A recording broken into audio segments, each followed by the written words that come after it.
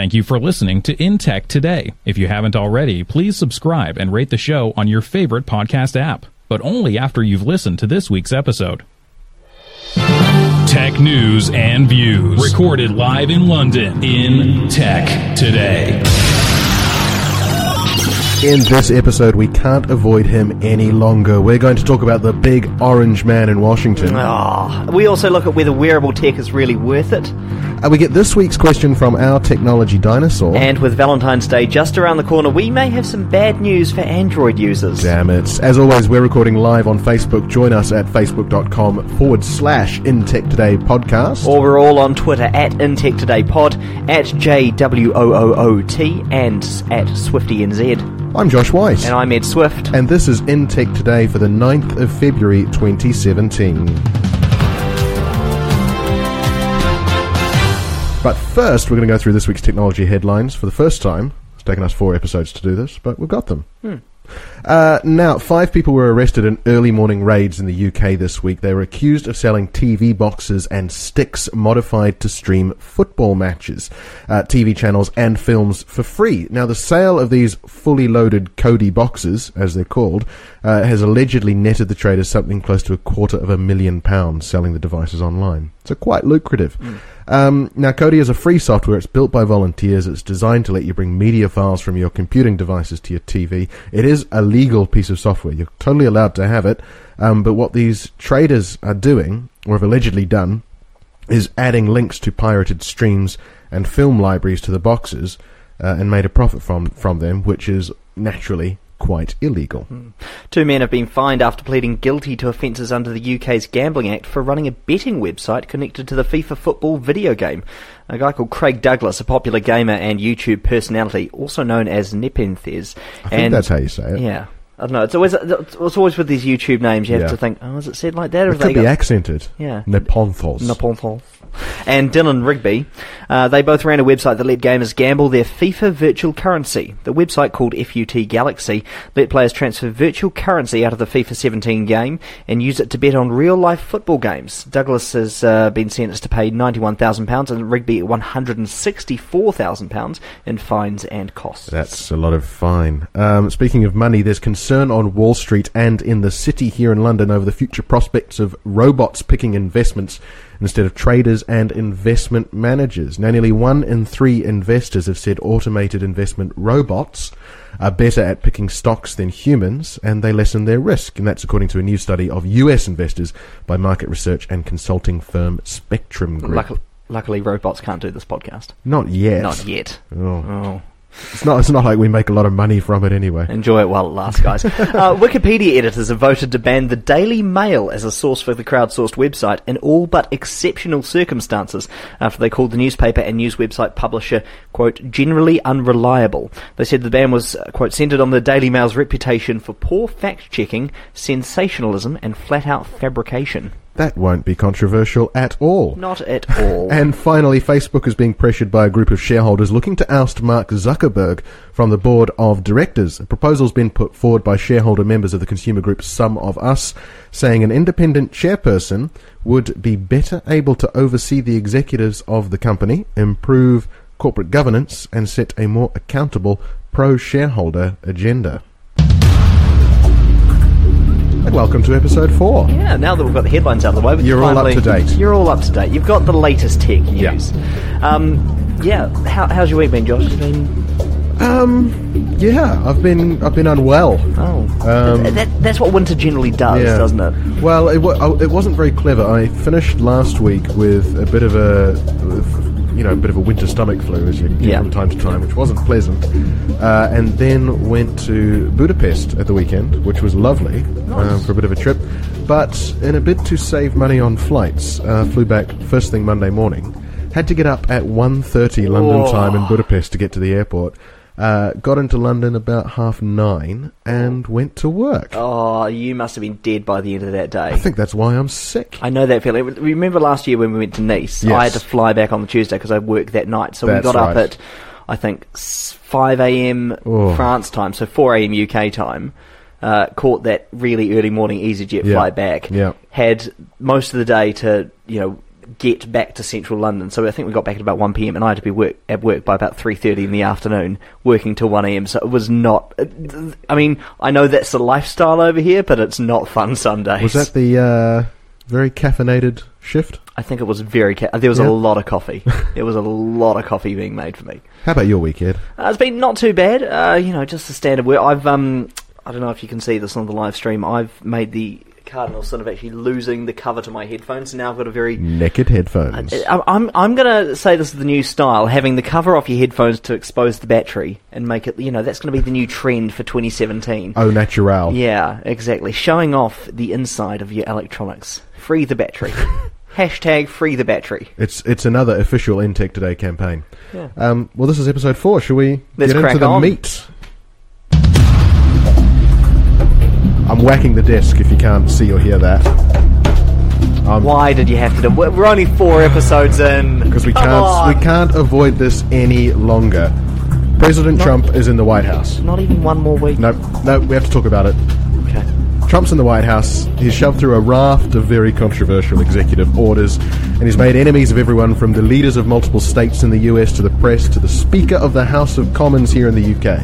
Very wide range of enemies. But one thing he was always, and I mean always, talking about in his campaign, other than the wall and bad hombres and Muslims and that nasty woman, quote unquote, was what he called cyber, which I find a ridiculous way to describe technology. But anyway, Trump talked a lot about cyber. So he was big on technology and specifically security in technology, even though he doesn't really seem to understand how any of it works. To expand on that, here's his take on what needs to be done with the internet. We're losing a lot of people because of the internet, and we have to do something. We have to go see Bill Gates and a lot of different people that really understand what's happening. We have to talk to them, maybe in certain areas, closing that internet up in some way. Somebody will say, oh, freedom of speech, freedom of speech. These are foolish people. We have a lot of foolish people. He's like Jen from the IT crowd that thinks the internet's in a little box in an office somewhere in central London, isn't he? I mean, a few problems there. Bill Gates hasn't been in control of Microsoft for years now, and he never did control the internet. Closing the internet up in some way. I mean, some countries do it, but it would be horrifically unconstitutional in the US and Plus, very difficult to actually stop people from doing what they want to do. There are always ways around it. I mean, look at the Great Firewall of China. You can get around that if you know how to. Or the Great British Porn Ban. We won't expand on that today. No, I don't know anything about that. No. But then with Trump, of course, there's Twitter. Now, Trump has been a big Twitter user for years now, and he's still, despite official advice, tweeting from both his personal account and the official POTUS account vacated by President Obama. But people have noticed there are 2 very specific types of tweets coming from Trump. The first are what I'm going to call his mediated tweets, using a very careful word here. They're spelt perfectly, and they seem very moderate compared to his usual in-person rhetoric. Here's an example from the last few days. Our thoughts and prayers are with everyone in southeastern Louisiana affected by today's severe tornadoes. It's very proper, it's very presidential. It's very not Trump, though, isn't it? It's not Trump. Now, the others are what I'd call his stream of consciousness tweets. These are the misspelt ramblings and attacks that he's famous for. They most often come from his personal account, though he's not averse to using the POTUS account to send these either. Another recent example, Chris Cuomo, in his interview with Senator Blumenthal, never asked him about his long-term lie about his brave service in Vietnam.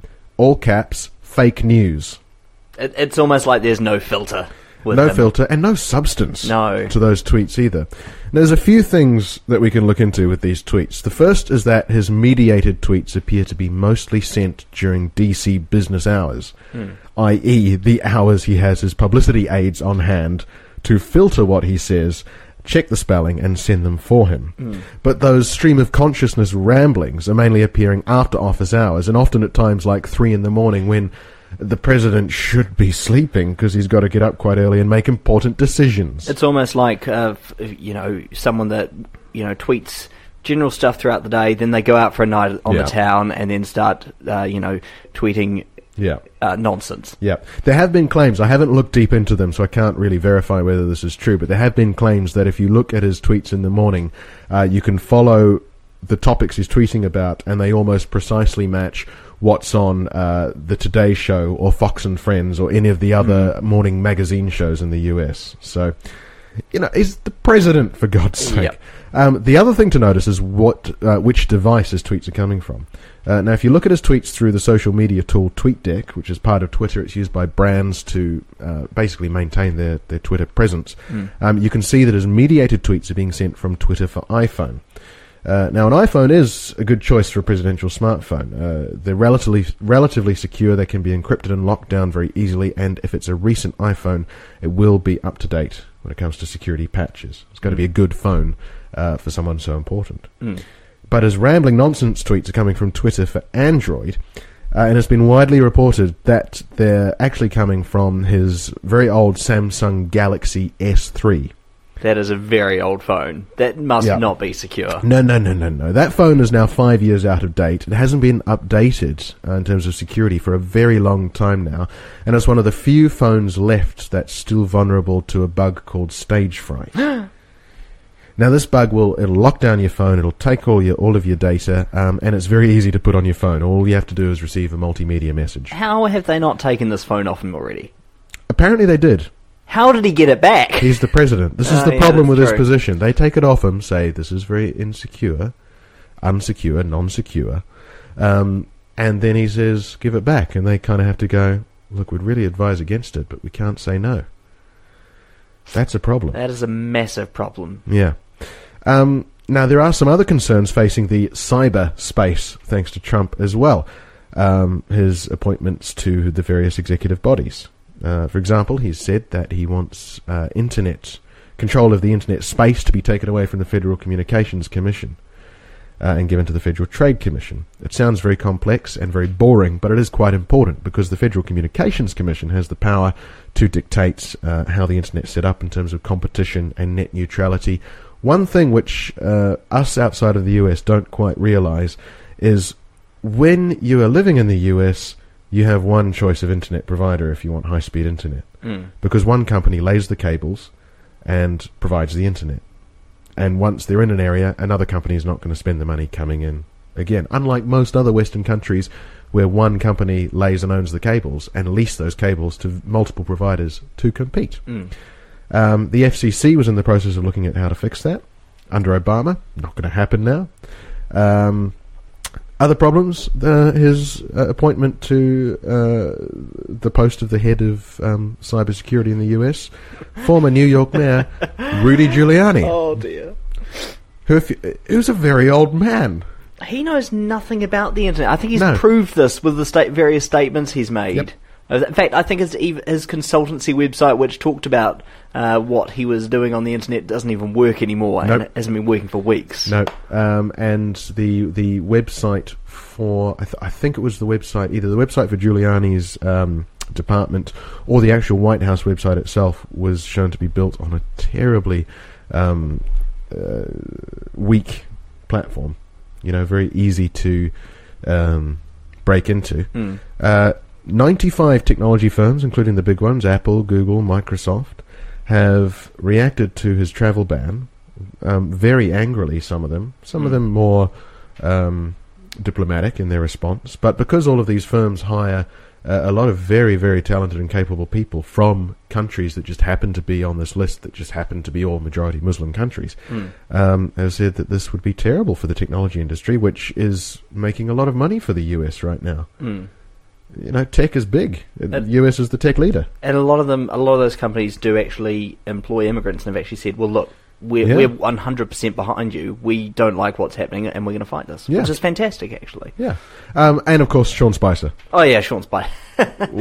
He's hilarious. Are you sure this isn't like a stand-up comedy routine that's just sort of gone on a few years too long now? I don't know. So he's the head of communications for Trump, and we're pretty sure he tweeted his password twice. Yep. Tweeted his password. I don't think we need to say any more on that. And let's just hope it's his password and not the nuclear codes, because that would be very... Not only that, he had a personal blog where he left public his information, like his address and phone number, on the what's called Whois. Wow. Hois. Is what I'd say. Hoisin. And that was all public. Someone screenshotted it and posted it in the last week. And the other story about him, and it's completely left my brain in the last 2 seconds. Oh, that's right. He has a public payments account. I can't remember what the service is, right, but allows people to request him for payment, but also pay him for various services. It's like a online payments basically. Yeah. But he had his public, so people found him and started requesting money for the last 2 weeks, for the wall, for a Muslim travel ban, and he had to actually go through and start declining these. I think he's since shut it down, but we'll have to keep an eye on that. Maybe we could see if we can request some money for this podcast. Yeah, out of him. That's not a bad idea. Let's see how that we've goes. only given him good publicity today. Very, very quickly, Trump isn't the first outspoken president, but he's the one that has had such immediate access to just mouth off at anything. He's the first outspoken president to have the ability to tell everyone what he thinks instantly without anyone filtering it. And that, to me, is just very dangerous. And I don't know how to solve this problem, because you can't tell Trump what to do. No. So you can't even take his phone off him, because he'll get it back. At least with someone like W, or any of the previous outspoken presidents. I mean, W was the most recent president who came out with idiotic comments. His staff could cut the video before they sent it to the news. Yeah. His newsletters were edited by his people. There was no Twitter when George W. Bush was president. So he couldn't do this. The implications of allowing someone who is clearly very, very dangerous in what they say really scare me. It is. It's quite a scary prospect. God bless the USA. Yeah. Yeah. Well, over the last few years, wearable tech, we've seen a massive increase in it. For years, technology companies have come out with various versions of phones on a wrist or a calculator on a watch. But it all really kicked off properly back in 2013 when Omate announced the TrueSmart. That was really the one that kicked off the competition.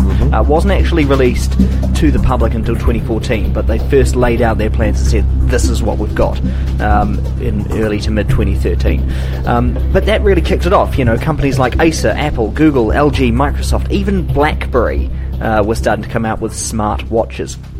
But it was Samsung releasing the Gear towards the end of 2013 that really pushed this new technology onto consumers like you and I.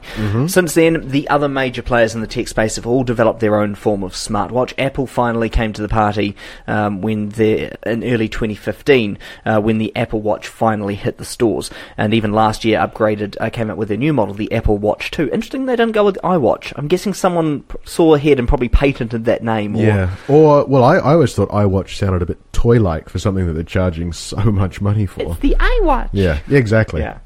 Last year they did come out with their new version. Excuse me. Do you want me to say that again so they can edit it? Last year they did come out with their new version, which brought a whole lot of features that probably should have been there in the first version of the Apple Watch. GPS tracking while you're running, various things that allowed you to use the Apple Watch without necessarily needing your phone nearby the whole time. They were late to the party, but still, it's become a very popular product because of the Apple fan base that will go out and buy anything Apple. Yeah. And it is actually quite good from what I've heard, this new version, compared to the first version. I know my brother, he held off on buying an Apple Watch, waited to find something that could do music to Bluetooth headphones, GPS tracking, without actually needing to take your phone with you on a run. Yeah. Apple Watch 2 finally delivered that. So, they were late, but they actually delivered some features that others weren't offering. That's the Apple way, though. Yeah. First generation sucks. Second generation, great. And then by third and fourth, their competitors catch up. Yeah. So I'm sure we'll see Samsung and other Android providers, maybe even Bosch, come out with a smartwatch. Bush might already have one. I don't know. We know. Check the Argos catalogue. Let's have a look now. You can look that up while I'm going through this. Yeah. But, are they any good? In a previous job, I used to be on call quite a bit, but being part of a choir meant that I couldn't just have my phone out all the time during services to see if I was being paged because, the radio station had an issue. That's where it's a situation where a smartwatch really helped me. I could get the notifications on my watch. I could just look at my wrist and see if it was a work notification or whether it was just someone spamming me on Facebook Messenger every few minutes. I also used to own a Fitbit before I tragically and sadly lost it. What? I know, it disappeared. Again? Yeah. So the first time I lost it in a pub while we were watching the rugby, and second time it's just sort of disappeared, and I've never been able to find it since. It'll show up one day. Hopefully. Anyway, that was fantastic for whenever I was doing exercise. I was tracking my steps throughout the day. I could track my heart rate while playing indoor netball for the work team.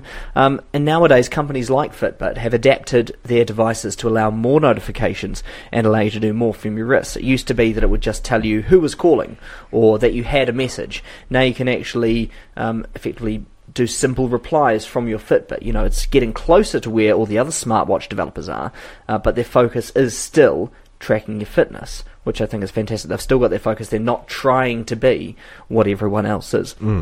Now, while these are all great things, there are some downsides.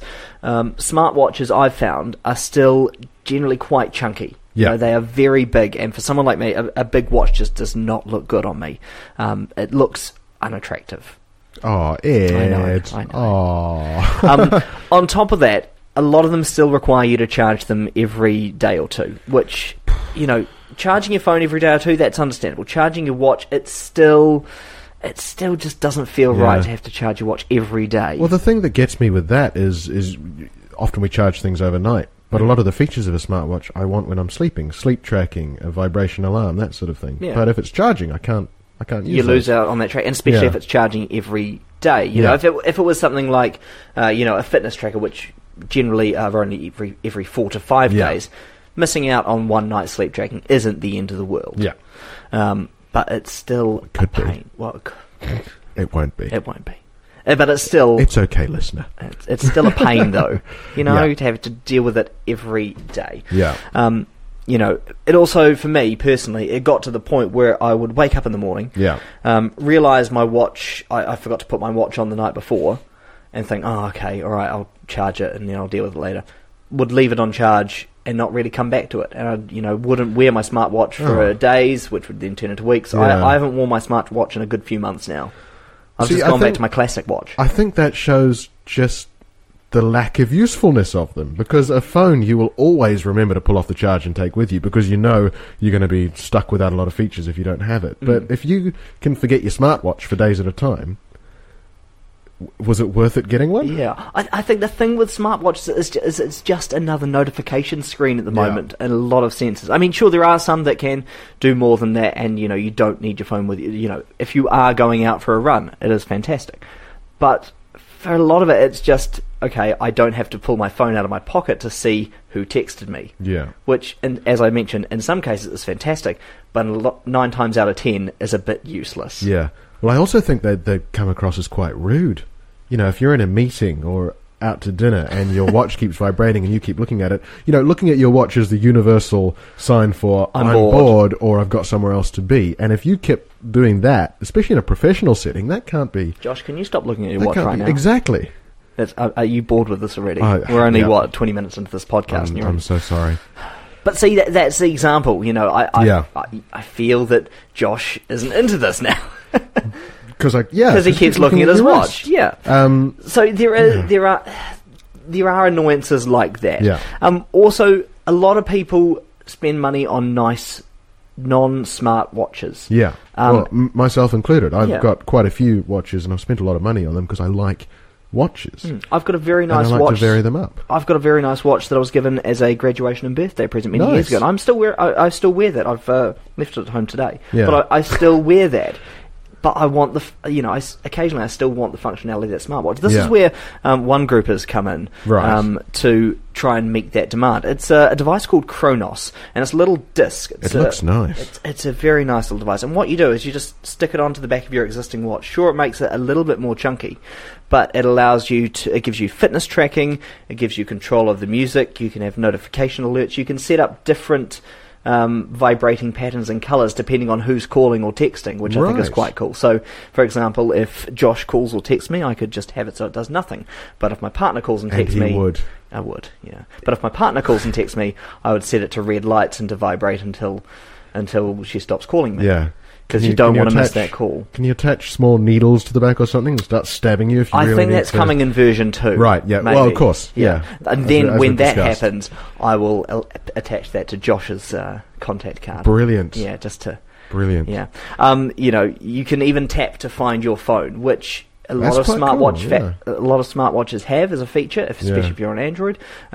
But to have that on a tiny little disc is fantastic. It all started out as a Kickstarter actually in the last year or so. Right. It can be quite pricey though, but cheaper than buying a smartwatch on its own. You're paying for this one $99. Okay. Which is pretty good. That's not bad.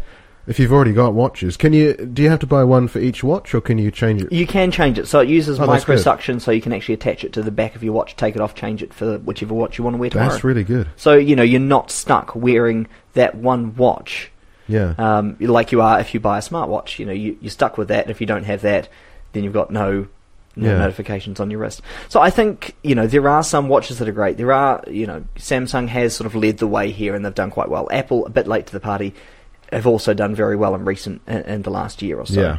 Yeah. Where it will go to next, I'd like to see it get a bit smaller so that you're not having to wear what is effectively a massive chunk on your wrist. Yeah. But I think it will take a few years. I think we will get there though. We'll see where it goes. Well, I'm still skeptical because I know a good you are. Classic mechanical watch I really like, and so do so many people. But see, that's where that device like the Chronos, exactly, can you actually start adding that functionality, can bridge that gap. Yeah.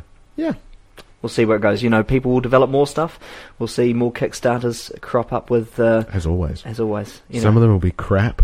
Some of them will be absolutely terrible. Some of them will be made by Bush, I'm sure.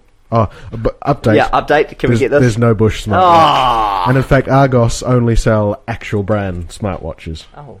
Yeah. So even if there was a Bush smartwatch, they wouldn't sell it? Well, they would. It's just that there's no Bush, and there are no other sort of value brand smartwatches available at Argos. But I will inspect the rest of the market, and I will update you on Twitter in the coming days to see if I found a good, cheap smartwatch, because I don't think it exists. Well, to steal a phrase from a TV show, on that terrible disappointment... I'm lost, but we'll continue. It's from the Grand Tour. Ah, it is. Yeah. There we go. That's a show on the internet. We'll edit this a little bit out of the podcast, so... yeah. I'm going to leave it in. Actually, let's... It's time for the Techno Dinosaur. Yes, it's that time of the week when we ask our good friend Michelle, who's a bit of a techno dinosaur, which technology issue has been bugging her this week. Now, last week we gave her part 2 of the overview of the cloud, and I'm pretty sure she's still very confused about the cloud.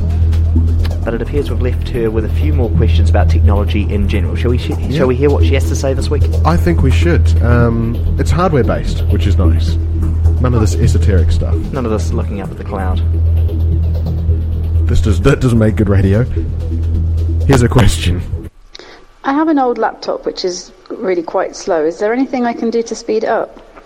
Yeah, buy a new one. Yeah, that's sort of the easiest solution.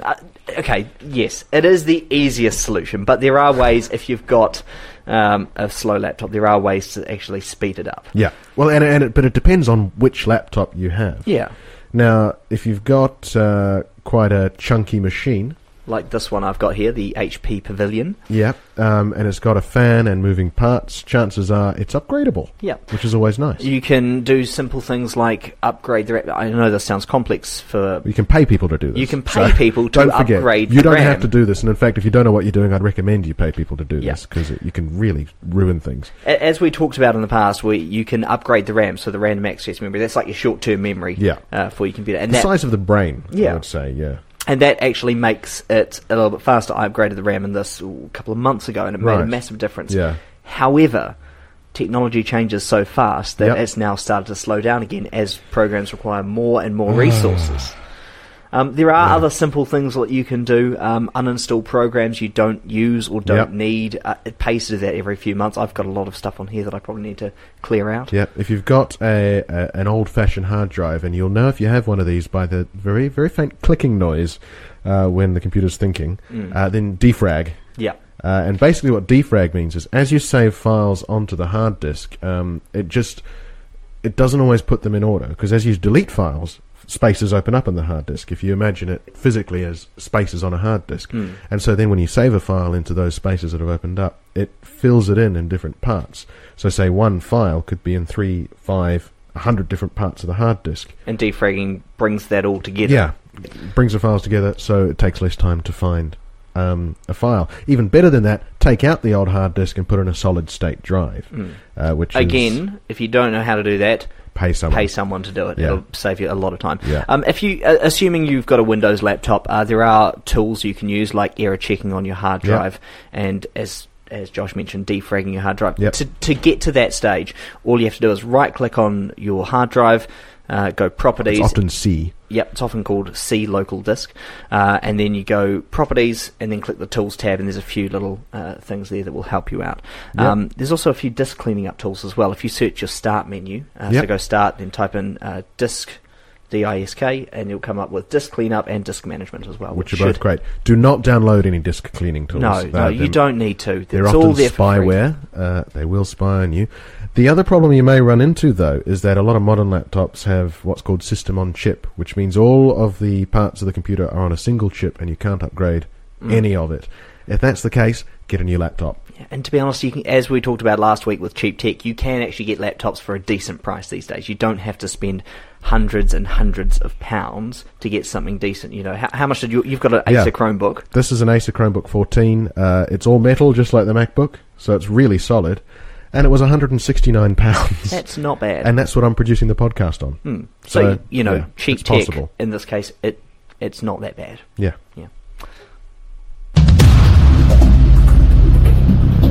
Well, as we mentioned at the beginning of the program, we may have some bad news for Android users as we get closer to Valentine's Day. Which, they make up 90% of smartphone users, so that's a lot of people. Including you and I, Josh. Yeah. So, luckily... I'm a Bush user. Luckily, it's an Android phone. It is an Android. Yeah. Luckily, you and I have partners, so I think we're safe here. For now. I think. Basically, a survey has been done. It's conducted by Match.com, and it's shown that iPhone users...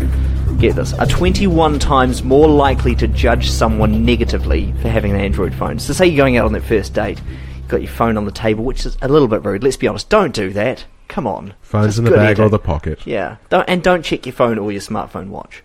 Don't check your smartwatch. So yeah, they'll judge you if they see you've got an Android phone. Oh. Even if that Android phone... Even if it's a Samsung Galaxy S7 with all the latest whiz-bangs. See, in my mind, I'm just sort of thinking that these Apple fans are seeing an Android phone and thinking, oh, he's a bit cheap. But some Android phones cost more than the iPhone. Yep. I know. That's elitist. I know, it's a little bit...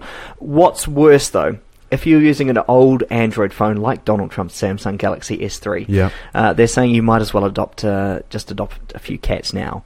So the survey... I can understand that. Yeah, well, look at Donald Trump. They conducted the survey, 5,500 Americans. Android users are 15 times more likely to judge you negatively for being an iPhone owner as well.